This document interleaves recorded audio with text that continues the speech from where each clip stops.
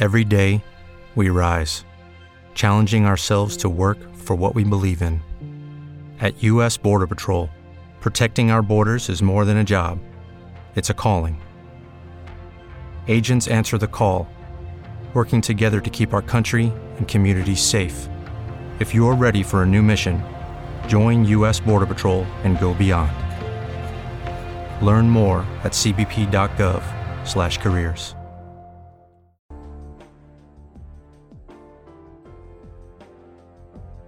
Thank you for listening to Depictions Media Radio.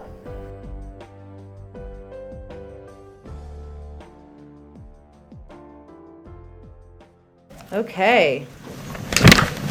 Special guest, member of our Jobs Cabinet. Today, I'm thrilled to have Secretary of Labor, Marty Walsh, with us. As you all know, Secretary Walsh was mayor of the city of Boston for the last 7 years. While mayor, he led the creation of close to 140,000 jobs, helped secure a statewide $15 an hour minimum wage, paid sick leave, and paid parental leave. He established universal, high-quality pre-kindergarten for all children and free community college for low-income students. After following his father into Labor's Local 223 in Boston, Secretary Walsh rose to head the Building and Construction Trades Council from 2011 to 2013. Before serving as mayor, he was a state representative for one of the most diverse districts in Massachusetts. There he focused on creating jobs, protecting workers' rights, expanding mental health treatment, and investing in public transit. As always, he's happy to take a couple questions. I'll be the bad cop, but with that, we'll turn it over to you. Thanks, Jen.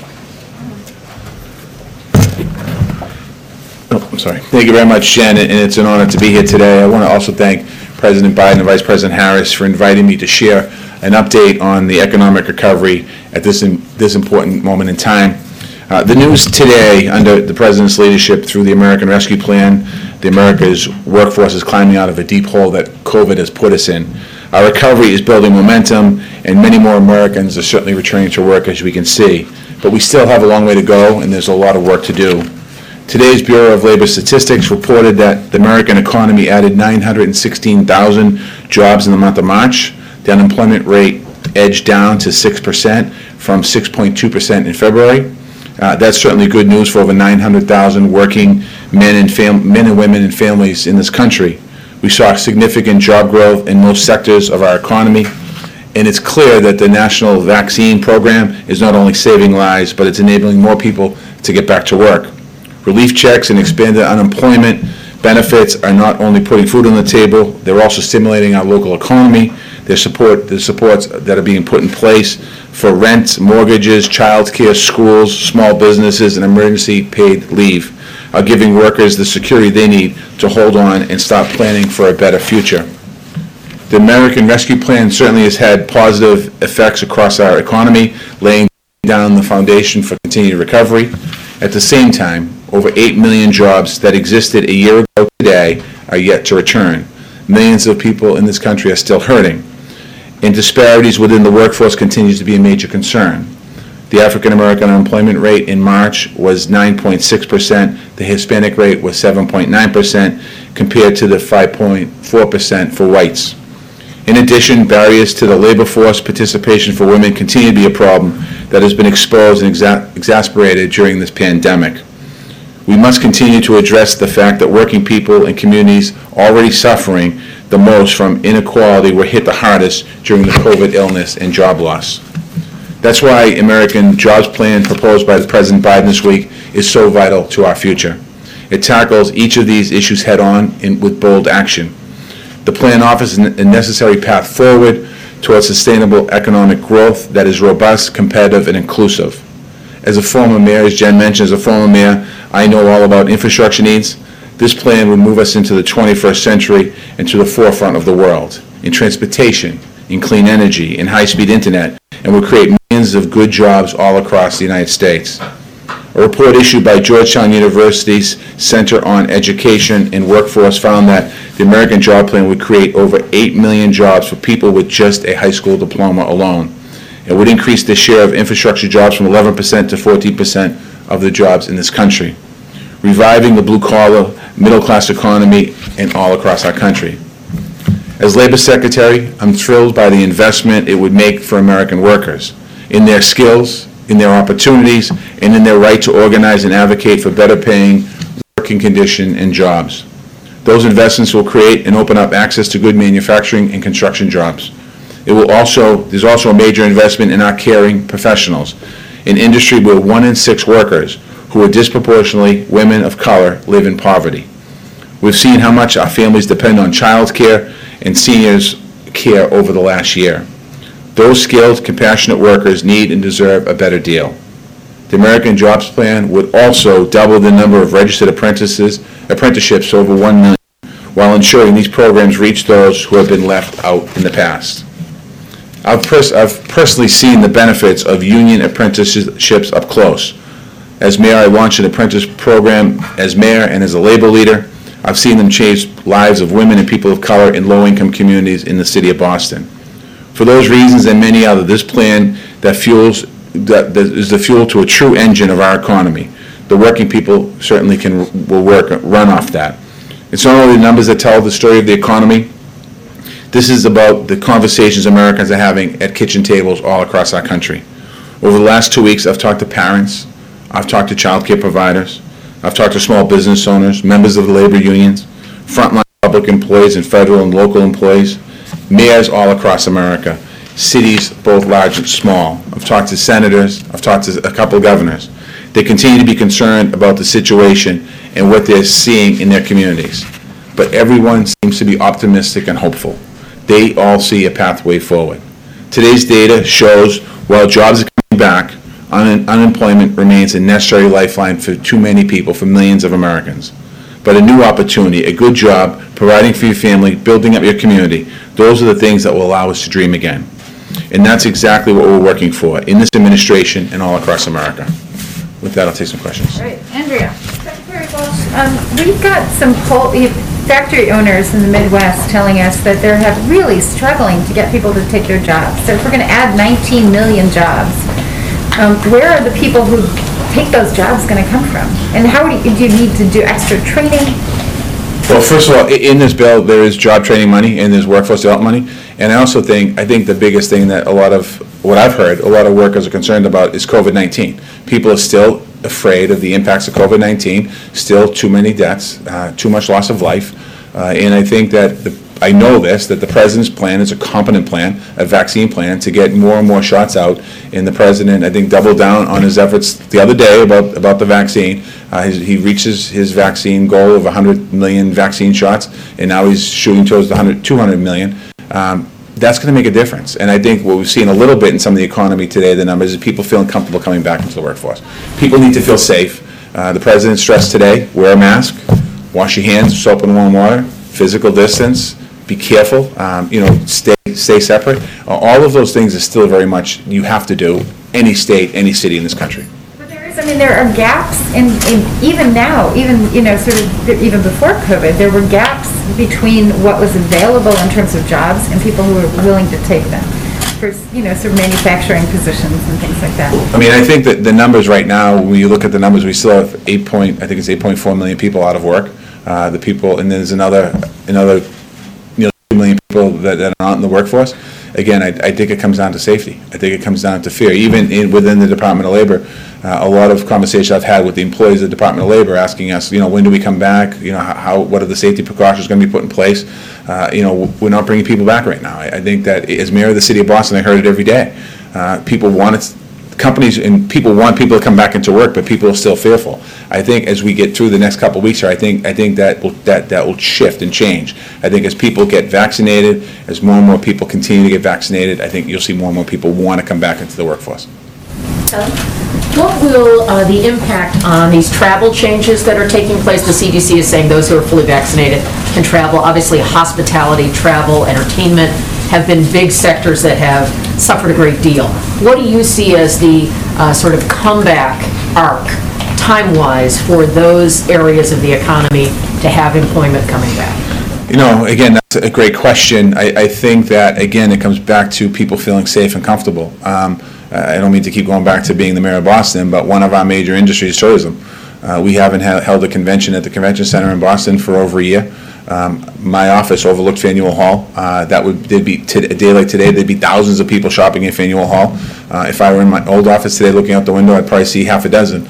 Again, I think the more that we can get the vaccine out to people, the more we can get shots in people's arms, the more that we can control the virus and eliminate the virus. That is going to be key. I mean, I can't stress, and I know President Biden said it today, I can't stress the fact enough of wearing a mask.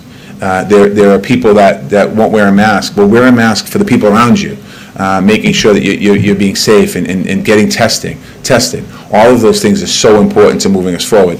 The hospitality industry had a pretty good day today. When you look at the numbers show that. A lot of our restaurants are starting to reopen and open across the country, but they're not there yet. So we need to do everything we can within our power to combat this virus and beat this virus back if we truly want a full recovery. And it's great to see more and more people traveling, but there's many more people that just won't get on the plane right now. They're even with the vaccine, they're worried. So we just have to continue to educate and continue to fight this virus back. Nancy? Thank you, Mr. Secretary. As you know, the $15 an hour minimum wage fell out of the COVID relief bill. Is it your expectation that will be part of phase 2 of the infrastructure and jobs plan?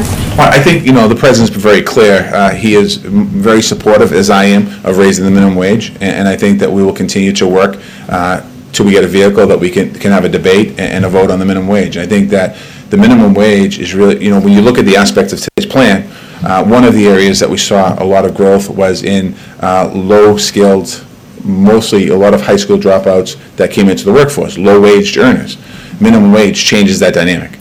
Those same workers coming back having a minimum wage raises their wages, which actually put more money back into the economy. So that's something that I know the President's focused on, I'm focused on as Secretary of Labor, and I know there's other members of the administration going to be focused on that as well. But you haven't decided whether that'll be part of phase 2. That's a conversation I'll have to have with the President. And then on today's job numbers, one of the things we noticed was that the unemployment rate for Asian Americans went up almost a full percentage point, even though those numbers dropped for almost every other demographic group, or at least stayed the same. Do you know why? No, that came up in the conversation in my briefing this morning, so they're still diving in to try and figure out what that's all about, so we'll get some information on you. We didn't have the information today. They're trying, because it seems a little, everyone brought that number kind of jumped out, everyone's saying there's something not right here. Thank you. Jen? On the infrastructure plan, to what extent should union jobs be prioritized in that infrastructure plan? I think in a lot of ways, I mean, a lot of those jobs will be union jobs. I think that it's important, though, that to make sure that those jobs that are inside this bill, whether it's road and bridges, whether it's water upgrading, whether it's VA, all of those construction jobs, if you will, I think it's really important that there's good wages with those jobs. The President, and I believe in collective bargaining. The President believes in collective bargaining. So certainly support having higher wages there. Again, I mean, we'll have to see where this bill ends up and what's actually in the bill, but we believe in it in those areas. The building trades actually support this this part of legislation because it's about infrastructure. It's about building roads and bridges and all the other things that are going to be here. So, I think it's important to have, obviously, make this part of the bill is certainly one of those that creates entry points into the middle class for people. And then on addressing income inequality, is the Labor Department going to do anything different as far as gauging numbers? Are you planning to change the way you count? Change the data for people? So today was my first jobs day, and I had my first briefing at 8 o'clock this morning, and I had a quick briefing yesterday, but not about the numbers today. And one of the things that I did bring up in the conversation was about women who've been pushed out of the workforce. 2 million women have been pushed out of the workforce during COVID. So we talked about that. As mayor, dealing with inequality, women's inequality when it comes to getting paid what a man makes, and then looking what a white woman compared to a woman of color, to a Latino. So I brought that up today. So what I want to do is do deeper dives with these stats because you can't fix a problem. Well, the stats are there, but you can't address a problem correctly if you don't have the stats. So I have a whole different group of people now, economists, that are going to help me with this, and I intend on using that to help close these gaps, and people of color as well. Close these gaps is important. And part of the American Jobs Plan, when we think about as it goes through the process through Congress, we think about what the numbers say and how do we create and draw up programs through workforce development, registered or union apprenticeships and other places. How can we make sure that those investments are targeted? So those are all things that we can collectively do. And also work with commerce, work with transportation, all of my colleagues, other secretaries, because this issue of inequality is not just a labor issue, it's all across the board. Darlene? Thank you. 916,000 jobs. Do you think that pace of hiring is sustainable? I hope so. I was asked a question like that earlier today. Again, there's too many variables with the virus to say that next month could be better. When we think about the summer, if you go back to a year ago, the virus was at its surging. And then the months of May, June, July, August, September, we started to get back. It started to look good, and people started to come back out and go to work. And then the holidays came, and we saw a spike after Thanksgiving. We saw another spike after Christmas.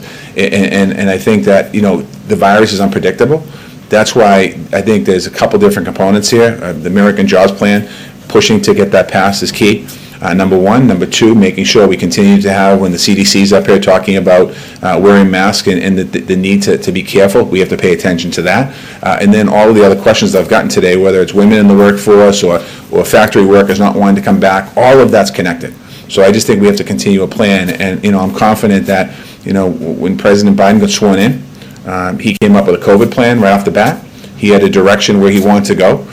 He's been talking about the vaccinations, 100 days, 100 million, doubling that number up. So what he's laid out is working. Now we just need to continue to work with our partners in state and local governments. We need to work with our governors. We need to work with our mayors, our town managers, our city councilors, our town council. We have to continue to work collectively with all those groups. Last one. Thanks, I appreciate it. Mr. Secretary, the President just spoke about his concern for people that have been long-term unemployed, over 27, 30 weeks. We know that right now that's such a big proportion of people that are out of work. Is there anything you can do, any specific efforts underway to help people who are experiencing long-term unemployment? Yeah, I think, the American Rescue Plan addresses some of that, and right now, again, this is my second week. I've had some conversations with our workforce development folks to think about how can we make some targeted investments in some places. Some of those folks, for example, like you have restaurants around the country that people work in them, they've gone out of business because of COVID, because they lost their business. Some of those folks might not want to go back into that industry. So how do we, and some of those folks are probably the people the President was talking about today, how do we find those folks, get them trained into other opportunities and other skills that they can take advantage of jobs that are here today? I think that's one of the things we have to do. And do you support the push by Amazon workers in Alabama to unionize? I support everyone's right to collectively bargain. I think we're all kind of waiting to see what the result of that election is, but I certainly believe everyone, as the President does, everyone should have the right to join a union if they choose. Thank you, Secretary. Thank you, everyone. You've been waiting to say that. I did tell him next time he comes back he won't get as nice of an introduction, so he's prepared for that. Just a couple of items for all of you at the top. 3 new reports over the last 24 hours underscore the critical importance of passing the American Jobs Plan, the jobs it will create, the type of workers who will benefit from it, and why we can pay for it by asking big corporations to pay their fair share. First are the jobs. A report from Moody's Analytics that came out yesterday afternoon projects that the economy will create 19 million jobs over the next decade if Congress passes the American Jobs Plan. Moody's also projects that the plan will help reduce the unemployment rate and drive up labor force participation on a sustained basis over the decade. A lot of the benefits will continue once the American Rescue Plan is played through. Second are the blue-collar workers who are going to benefit from this plan. According to another report from Georgetown University's Center on Education and the Workforce, an investment like the Jobs Plan would, quote, reverse a long-term decline in jobs and earnings for those with high school diplomas or less, which Secretary Walsh already touched on, creating 8 million jobs for this population. Create jobs at every education level, but the majority of infrastructure jobs will be for people with no more than a high school diploma. Finally, is why we can pay for this once-in-a-century investment in jobs and growth by asking corporations to pay their fair share. Another new report, people were busy reporting yesterday, by the Institution on Taxation and Economic Policy revealed that 55 big corporations paid $0 in federal taxes on 2020 profits. In fact, these companies actually received billions of dollars in tax refunds. So we believe they can pay more of their fair share so that we can help fund this this once-in-a-generation investment. A couple of other scheduling announcements. President Biden looks forward to welcoming Prime Minister Suga to the White House on the Japanese Prime Minister, in case you all were not following, to the White House on Friday, April 16th. This will be our first in-person visit from a foreign leader in the Biden-Harris administration, reflecting the importance we place on our bilateral relationship with Japan and our friendship and partnership with the Japanese people. We look forward to sharing more details, of course, in the days to come. Finally, on a week ahead, on Monday, the President, well, there will be no Easter egg roll next year. We'll do a big one, but he will deliver remarks on the tradition of Easter at the White House.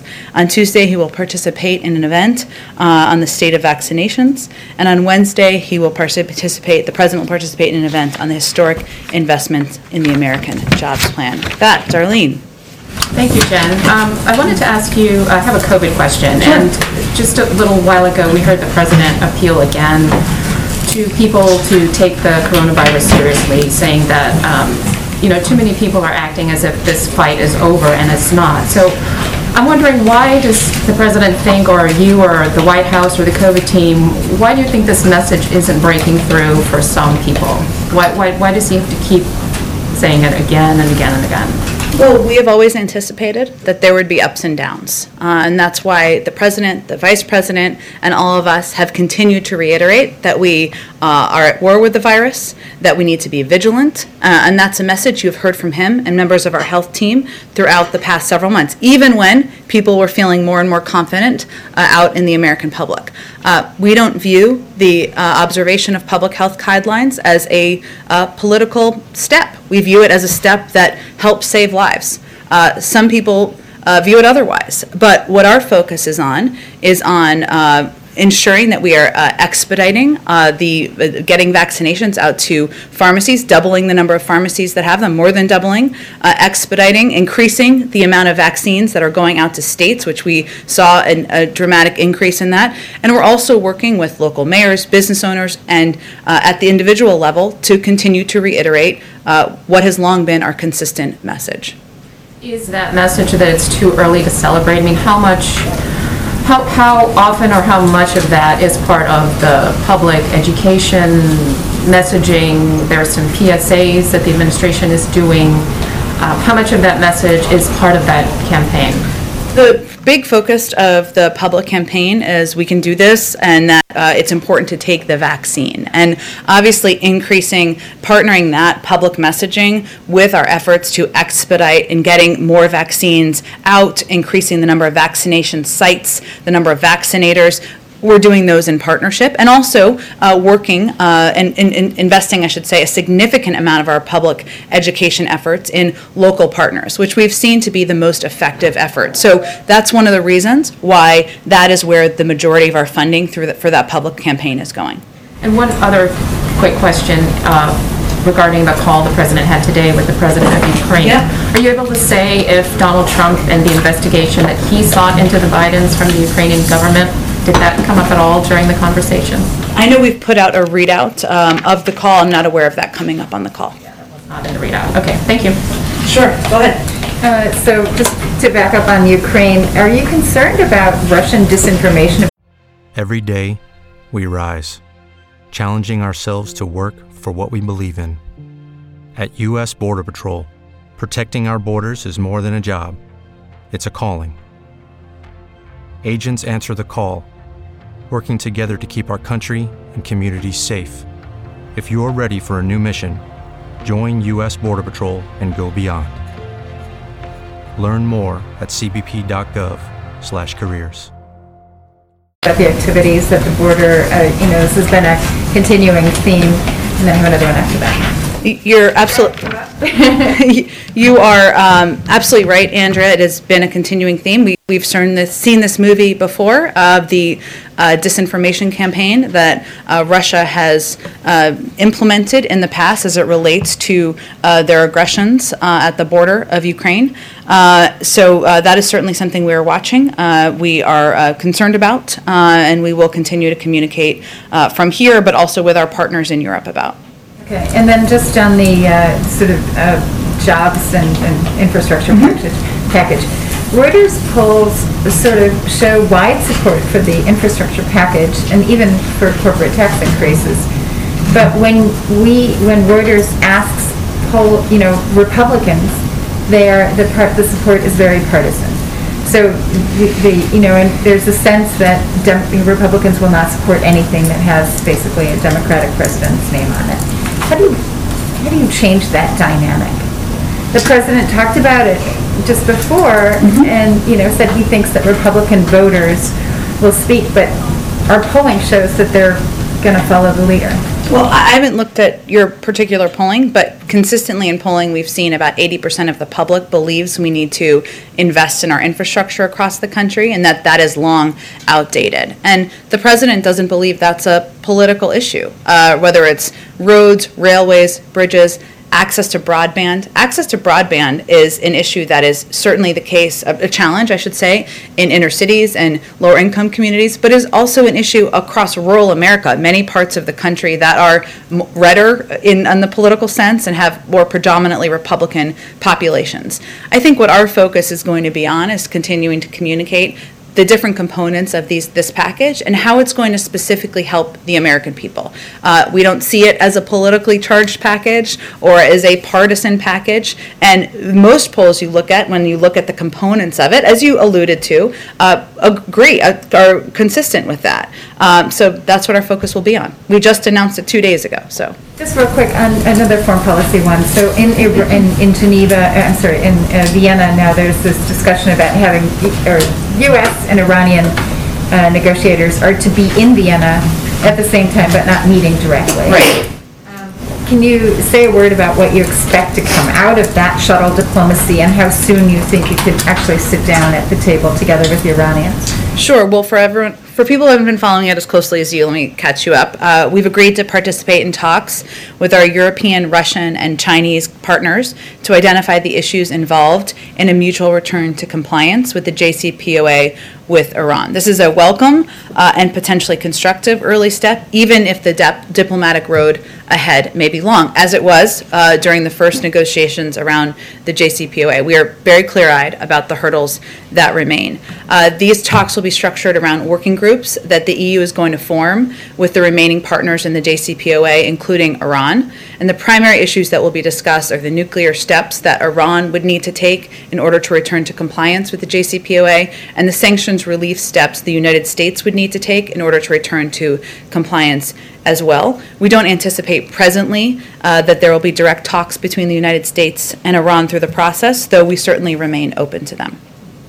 Go ahead. On the southern border of the United States, Customs and Border Protection has some new preliminary numbers about unaccompanied minors crossing in March, and they are way, way up. 18,500, again, preliminary number, but a big jump, suggesting it's more than seasonal, suggesting it's more than just the conditions on the ground. Is there a sense now that the administration needs to do something different in terms of the message of this is not the time to come, but children who are unaccompanied will be protected and cared for and be able to stay? Is there any movement on that as the message?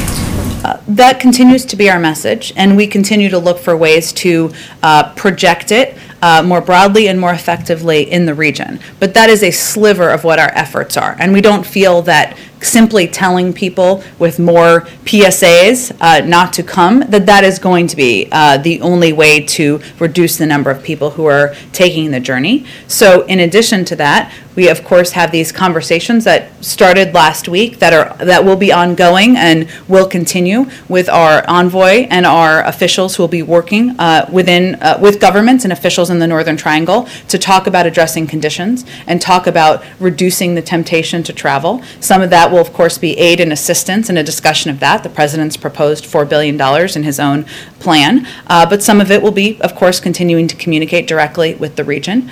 And we also will continue to reiterate that our policy remains in place in terms of implementing Title 42 authority, and that the vast majority of adults are turned away. These numbers are certainly, we are not naive about the challenge, but what our focus is on is solutions and actions to help address the unaccompanied minors who are coming across the border and making it less of an incentive to come, including also continuing to implement the Central American Minors Program so kids can apply and people under 18 can apply from in-country. Does the president see the vice president's role in stewardship of this issue, dealing with more than diplomacy and dealing with some of the operational issues that are being dealt with along the border with the Bureau and Border Patrol and HHS? No, that's a role that, of course, the Department of Homeland Security is playing. Alan Mayorkas, the secretary, who has a great deal of experience dealing with challenges at the border and implementing it. Now we also have a Secretary of Health and Human Services who is in place, who can work in partnership, and they have oversight, as you know, over a number of the shelters, and that's a key part of the partnership. But the vice president's role is really focused on the Northern Triangle. Go ahead. Following up there, if it's such a pressing issue, I know you've been asked this in the room before, but it's such a pressing issue, why hasn't the administration named a CBP commissioner or an ICE director yet? Those are certainly important roles and ones that we are eager to fill. I don't have an update on the personnel there, but we also have a number of experienced leaders, including the Secretary of Homeland Security, who had served as Deputy Secretary in the past, and others throughout the agencies who are implementing our work on a daily basis. Just last week, you were asked if there was a consideration for immigrant in particular to be in either of those spots. You said you talked to the president about that. You had that conversation with him. Does he think that's important? I don't have anything more about what characteristics will go into the personnel other than somebody who's qualified and, of course, prepared to implement as quickly as possible. But we don't have a shortage of talented, experienced, qualified personnel addressing these issues. That's not the biggest challenge we're focusing on right now. The biggest challenge is expediting processing, ensuring we have more shelters available. We've made some progress in those areas, but there's still certainly more work to be done.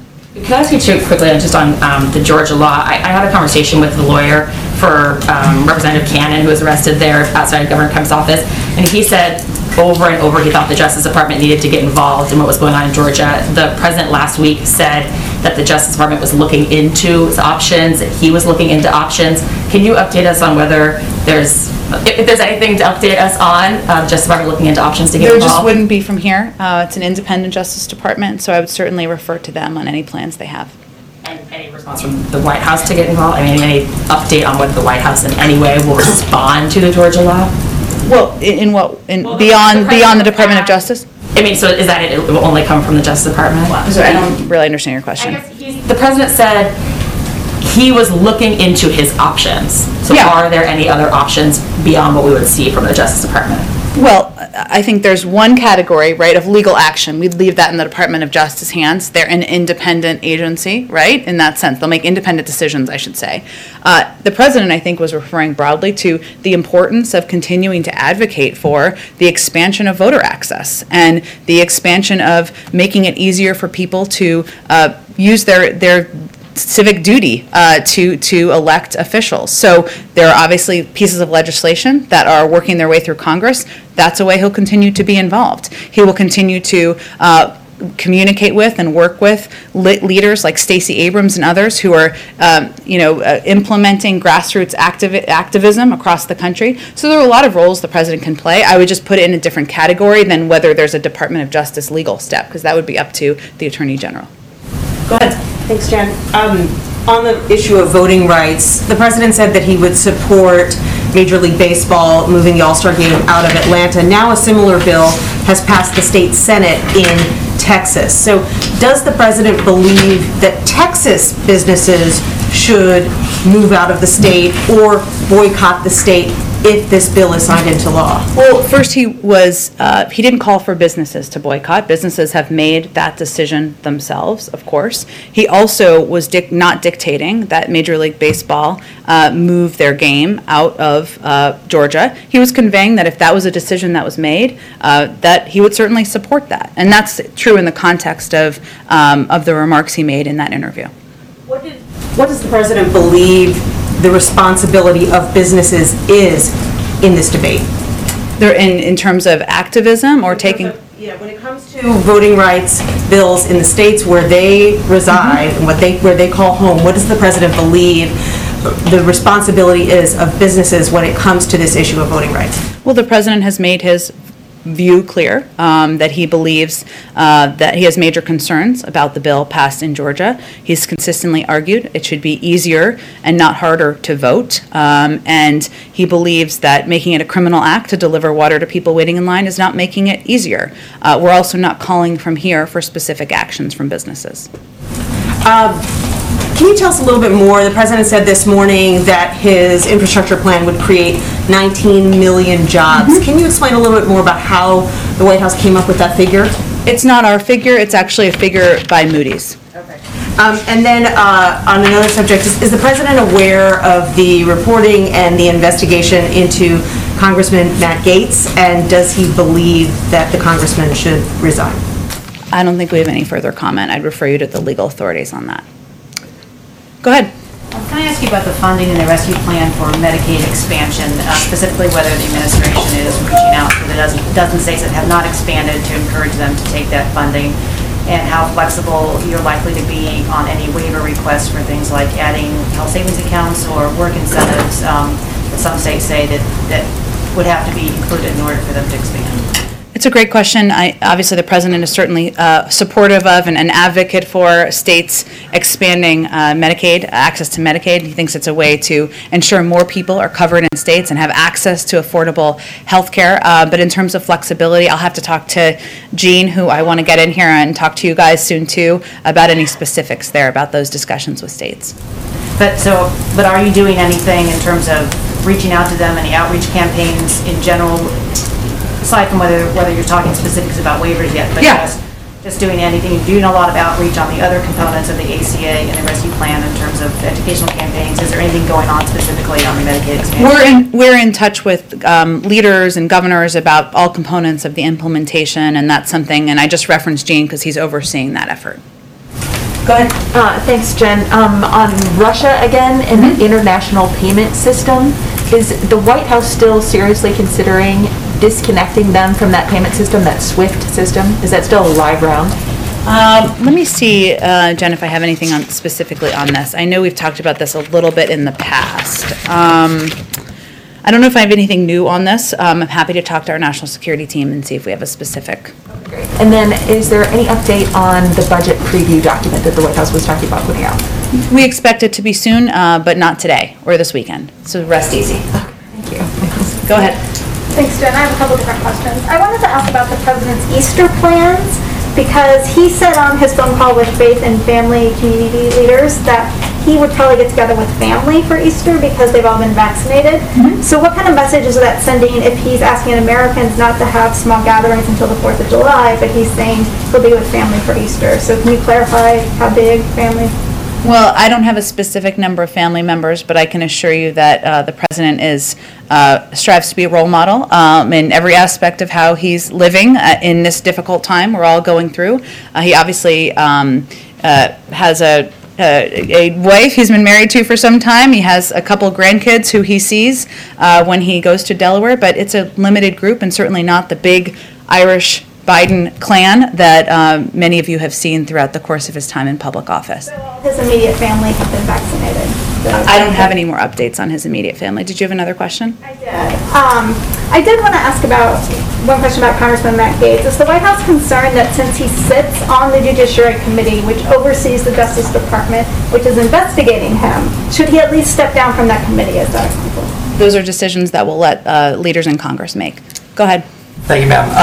A couple quick questions. During the pandemic, we've seen deaths of despair increase, and there's concern with regards to the designation of fentanyl analogs as Schedule 1. I'm hearing from folks on Capitol Hill that because the substance expires on May 1st, they're worried that if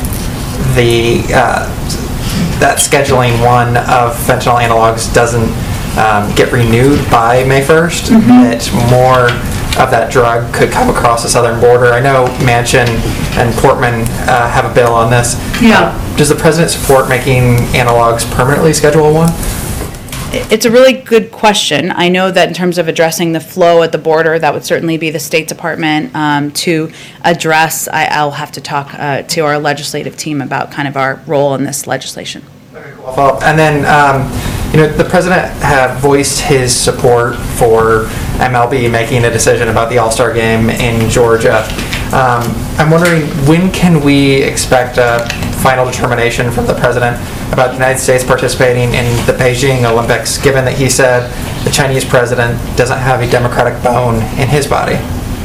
Well, I think the U.S. Olympic Committee would play a big role in on Major League Baseball here in the United States. He actually didn't. I don't know if you heard the answer that happened a few minutes ago, where we addressed this, and I answered the question. So, and I give a little more context, but maybe you weren't paying attention to that part. Let's go to the go ahead in the back. Thank you, Jen. I have a question and one from a colleague who cannot be with us. The first one is, we've seen a surge of cases in Canada, in Quebec, in Ontario in particular. We repeat that the best way to break surges are vaccinate fast and as much as possible. Trying to understand why the U.S. wouldn't loan more doses to Canada. Well, as you all know, and I think everybody in here knows, we are loaning approximately 1.5 million doses of AstraZeneca to Canada, allowing them to receive doses sooner than they would through the normal procurement process. And we agree that the virus, I should say, knows no borders, and it's important to play a role in our global effort to get the pandemic under control. But the president, as the president of the United States, his focus is on ensuring adult Americans and the American people are vaccinated. As we've been talking about a little bit in this briefing, we know there are going to be ups and downs in that, and we've seen some areas where the virus numbers have gone up from what they have been before. We know this is going to be an up and down war against this virus. So that's where our focus needs to remain. But we remain open to the requests that are coming in from Canada to other countries around the world. We'll continue to discuss them. Because you were talking about the virus, of course, not respecting borders, and so I have side questions on this, because the fastest Canadians will be vaccinated, the earliest we could open the border.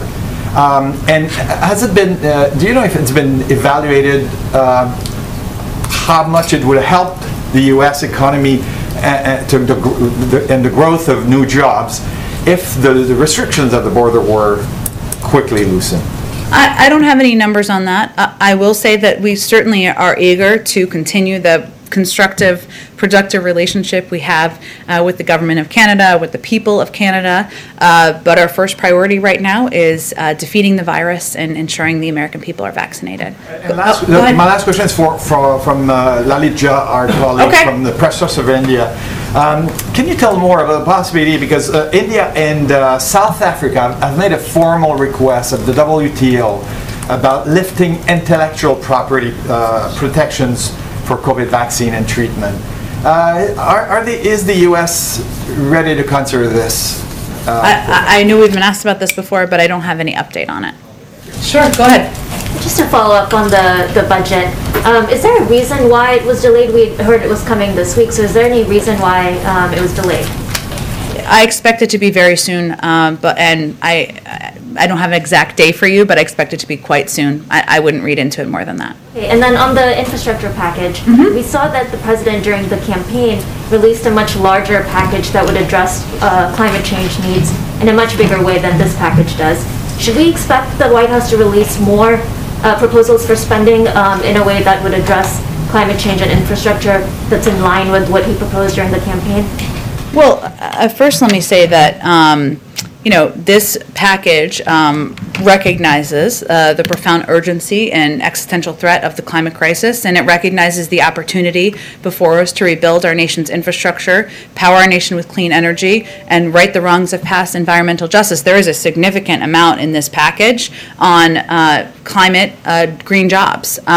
It will position the U.S. to meet President Biden's goals of creating a carbon-neutral power sector by 2035 and a clean energy economy by 2050. So it has a lot of good work in there by building modern, sustainable, and resilient infrastructure, ensuring clean, safe drinking water is a right and available to all communities, revolutionizing electric vehicle manufacturing, mobilizing the next generation of conservation and resilience workers. But climate and the crisis is a priority. It's one of the 4 crises the president has talked about being a priority for him as president, and certainly this is not the end of our work in addressing the climate crisis. So there could be a round 2, or perhaps in terms of addressing some of this with more spending? I expect we'll continue to work on solutions and options for addressing the climate crisis, but this package, that's been proposed, this $2 trillion package, is a climate bill in many ways, and there's a lot of work in there that is going to help revolutionize the clean energy jobs market. Go ahead in the back. Joan, you talked about the new CDC guidelines earlier for travel. Yeah. And if you're fully vaccinated, you don't need to have a COVID test if you're traveling abroad. How do you police that? How do we release it? Police that.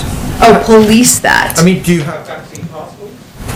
That's a private sector initiative, and one that we expect that they would be the drivers of to determine. It's just, these are public health guidelines in terms of what is safe, and that's why the CDC updated them. But when you heard Marty Walsh talking about how people are wary about coming back to work because of these things, do you think that there might come a time where you need to have vaccine passports, which will kind of be your gateway to carrying on normal life? Again, this was a proposal made. A lot of private sector industries and companies, whether it's the airlines or even venues where they're looking forward to having big ticket events or soccer games, they're looking for ways to figure out how they can bring people back to normal and make things normal again. So this is really driven by the private sector, and we'll see what they come up with.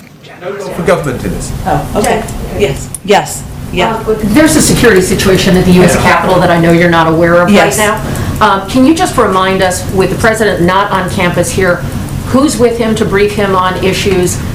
There's a lockdown going on right now. There are reports of gunfire. That's all I know from sitting here.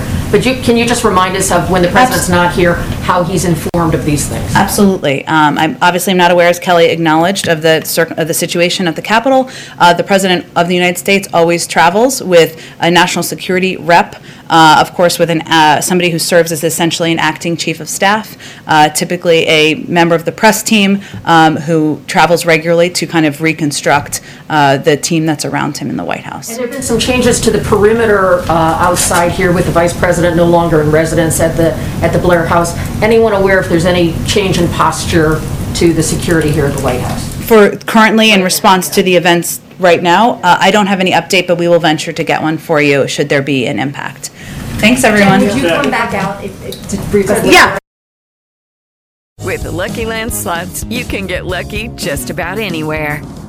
This is your captain speaking. We've got clear runway and the weather's fine, but we're just going to circle up here a while and get lucky. No, nothing like that. It's just these cash prizes add up quick. So I suggest you sit back, keep your tray table upright, and start getting lucky. Play for free at LuckyLandSlots.com. Are you feeling lucky? No purchase necessary. Void where prohibited by law. 18+ terms and conditions apply. See website for details.